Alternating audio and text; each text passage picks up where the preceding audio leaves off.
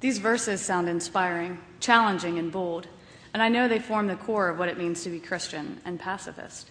In fact, I wrote about them in my MCC application to teach in Iraq last summer. But in my privileged middle-class life, these ideas are mostly abstractions and noble thoughts. I try to say 3 nice things to a student who storms angrily into the classroom saying they hate school and they hate me.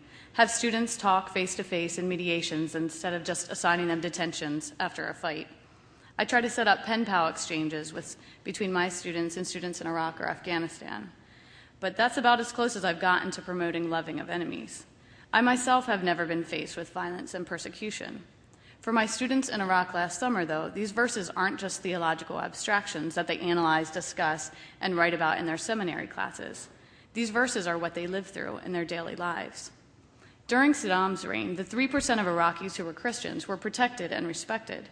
Since his overthrow, however, they're assumed to be linked with the West and therefore targeted for killings, kidnappings, extortion, torture, and beheadings. Each student in my class had a personal horror story, riding on a bus of Christian youth that was bombed, opening a letter at their front door containing a knife or bullet threatening them to leave, having to clean up blood and bodies outside their houses or schools, burying murdered family members, or even waiting years to hear whatever happened to a father or brother who disappeared. More than half of the Iraqi Christians have already fled, waiting for years in refugee camps before relocating to Canada, Europe, the United States. They're descendants of some of the oldest Christian communities in the world, founded by Apostle Thomas on his way to India. Many still use Aramaic in their services. They live in the heartland of the Old Testament. The confluence of the Tigris and Euphrates is believed to have been the location of the Garden of Eden. They have the burial site of Seth, son of Adam, the plains of Nineveh, the mountain where the ark rested, the ancient city of Babylon. They even have monasteries still in operation since the 4th century. But despite their long history in the land, they're now being threatened off it. Some of them refuse to leave. Last summer, and actually this month as well, MCC sent teachers to organize an intensive English course for 6 weeks at a seminary in northern Iraq. Our students were mostly young men from 18 to 30 years old who were studying there, as well as some local priests and nuns. They are all committed to staying in Iraq and serving God in their communities, despite the violence around them. They don't have the luxury of thinking abstractly about loving enemies, living peacefully, and losing their lives for Jesus. Do not be overcome by evil, but overcome evil with good. The aunt of one student was married to a man who translated for American soldiers during the build-up to the war. These soldiers had even attended his daughter's first communion. But because of this association, he was murdered on his way to work one day. The killers were caught, and his aunt was given the chance to request the death penalty. These killers deserve to die, people told her. But she refused to sign the order. I will forgive them for Jesus, she said. Several weeks later, her daughter was also murdered. The student shared that though his aunt struggled with God mightily during this time, she continued to pray for the killers and to be able to find healing through forgiveness. Whoever wants to be my disciple must deny themselves and take up their cross and follow me. For whoever wants to save their life will lose it, but whoever loses their life for me will find it. Churches are heavily guarded by men with machine guns, something unseen in Saddam's time. Priests risk their life to drive into mass, but make sure to come and go by different routes as they've been frequent targets for kidnappers. The students told us how the year the bishop of Mosul was murdered, 3 young men from his town joined the seminary. The bishop of Baghdad was kidnapped and tortured brutally. Despite threats to kill him if he ever returned, he's again taken up his duties back in Baghdad. Last October, teenage suicide bombers burst into mass at a large church in Baghdad and murdered more than 50 people. Yet the following Sunday, people risked their lives to gather again in the devastated building and worship together. Another student's family fled to Syria after finding a knife on their doorstep with a note threatening them. While his family fled, he chose to stay and become a priest. Another student was riding on a bus filled with Christian youth. The bus was bombed. He came to the seminary a month later, scars all over his body. God was with me, he said. He wrote about how accidents can destroy us or make us grow, that we're responsible to decide how we respond to and use these accidents. His response was to grow even stronger in faith and commit to seminary studies. Another student's father was captured. They promised to release him if he converted to Islam. He refused and was tortured and blinded. I see God in my heart now, he says. Do not repay anyone evil for evil. Be careful to do what is right in the eyes of everyone. If it is possible, as far as it depends on you, live at peace with everyone. Several of the students reacted fiercely to the topic of community building between Muslims and Christians. You people come from the West, they said, and talk about peace, peace, peace. Your brother wasn't killed. Your mother wasn't murdered. We need our own communities as Christians. We need our own separate land. When the room quieted down again after heated discussion, the nuns spoke softly about the kindergartens they run, open to both Muslim and Christian children.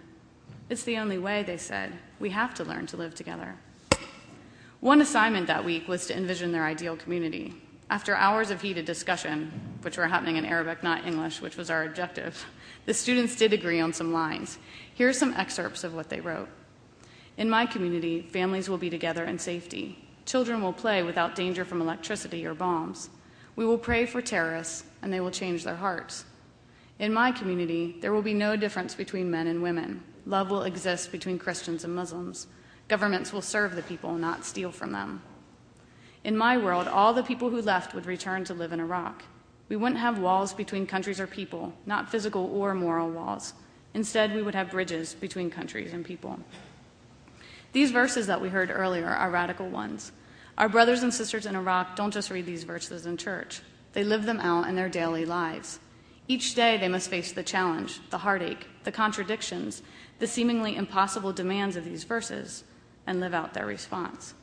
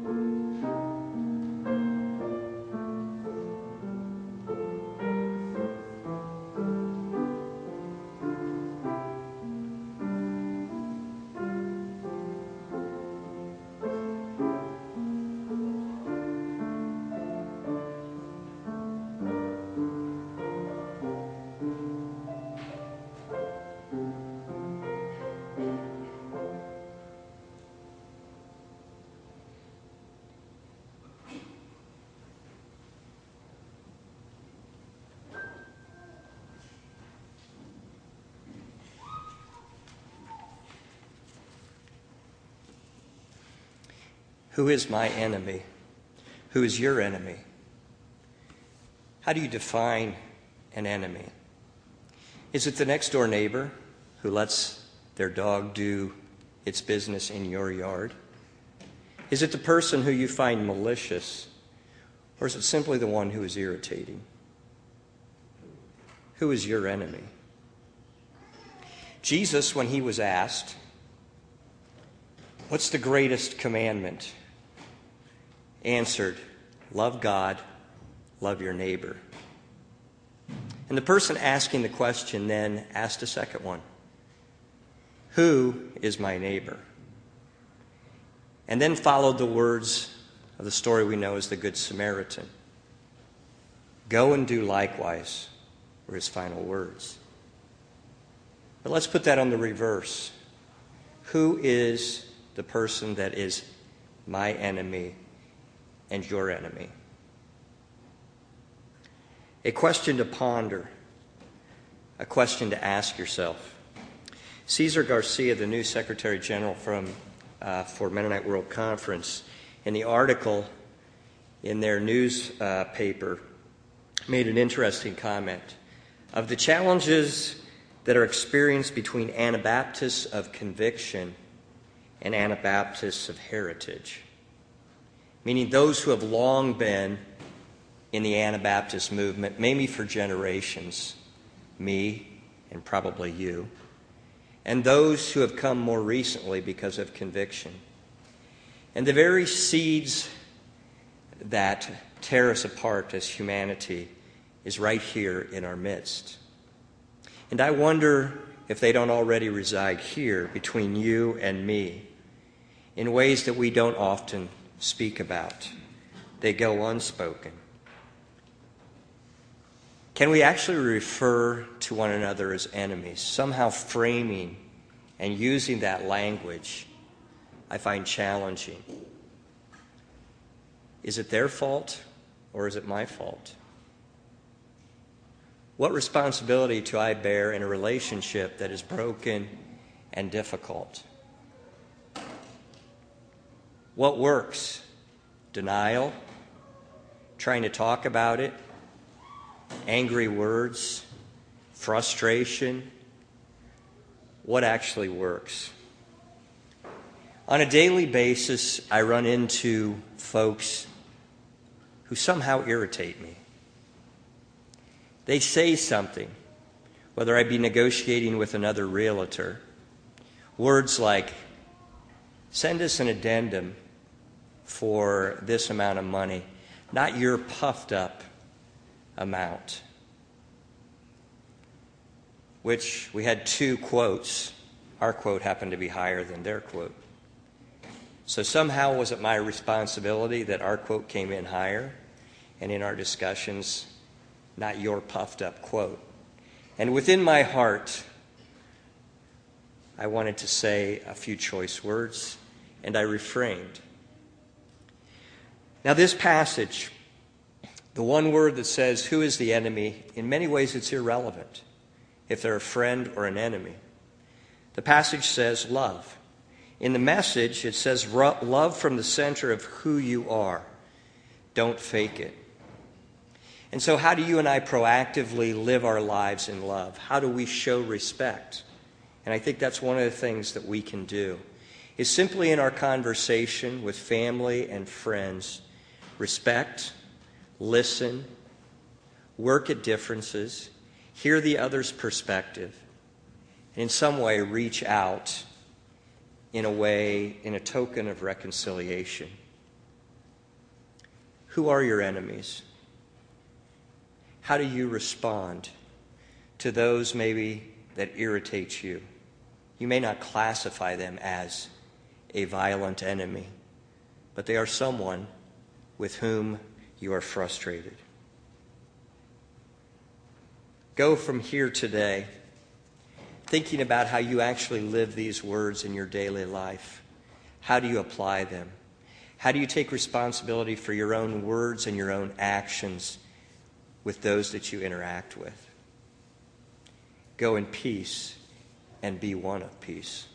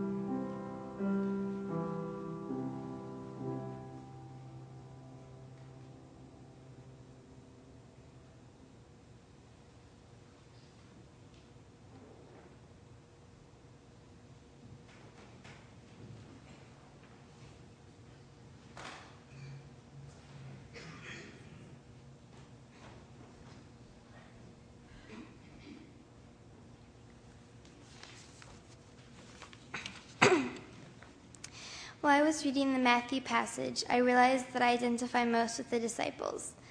I think it would make me impatient and upset to hear my leader and friend talk about suffering and dying, and I certainly wouldn't want to know about it beforehand.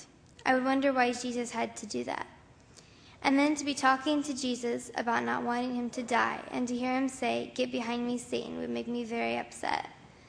I wonder if seeing Jesus crucified and tormented would inspire me to take up my cross and follow him, or turn me against taking up my cross more. It is wonderful to think about making sacrifices and following him, but who has perfectly followed Jesus? Sometimes I'll be playing a game outside with my brother, or curled up in my room reading a really good book, and my mom or my dad will call me to go water the turkeys or fold my laundry, and I sometimes don't perfectly obey them the first time. Think how much harder it would be to follow Jesus perfectly. The disciples did a much better job than I would have done. But Jesus promises us he will always be with us even when times are difficult. It helps me to know that even the people who are closest to Jesus sometimes had trouble following him. Still, Jesus wants us to follow him and keep on trying to do better. I hope that I can do a better job taking up my cross and following him.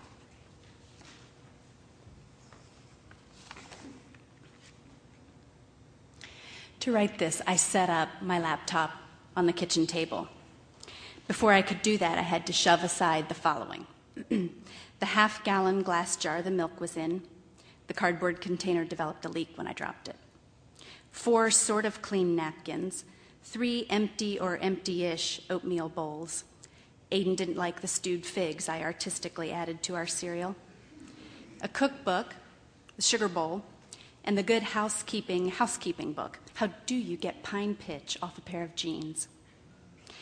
If I should have happened to set my elbow in a little drip of honey before grabbing the dishcloth, we just won't mention that here. Reading through the scripture passages for this morning, what do I find? Romans 12, 9 to 21. Yet another list, it would seem, of things I should do but don't. My Bible goes so far as to give this passage the heading, Marks of the True Christian. Is that really what Romans has laid out for us? Yet another reminder for the compliant and eager to please that she will never quite get it right. Better get back to work, Missy. You have a long way to go. Let's leave my housekeeping and all of our failed attempts at perfection aside and really consider this list Paul gave to the Romans. Love genuinely, be repelled by evil, give honor to your loved ones in the church. When you are mistreated and reasonably furious over it, surprise your enemies with your kindness. Be generous with friends and strangers alike. Share in each other's joys and grief. Don't give yourself credit for more smarts than you actually possess. Keep hold of the excitement and purpose you brought to your baptismal vows. This actually sounds like a reasonable way to run a life and a church. There are even those completely human caveats in verse 18. If it is possible, so far as it depends on you, live peaceably with all. A beautifully stated acknowledgement that we can do our best and still run into intractable quarrelers. How would we go about doing our best? Today's passage begins with, let love be genuine, and I think that's a good start. Genuine love is based on truly knowing another, recognizing his considerable strengths, and making the decision to behave lovingly in the face of his considerable weaknesses. Genuine love appreciates her slick Sunday self and her raggedy Monday edges. We find this genuine love when we tell the truth about ourselves, when we welcome each other into our homes, when we tune out the clamor and really listen to the person sitting next to us at potluck. So let's join those long ago Romans. The list is long, it's true, but we have a place to start. Let love be genuine.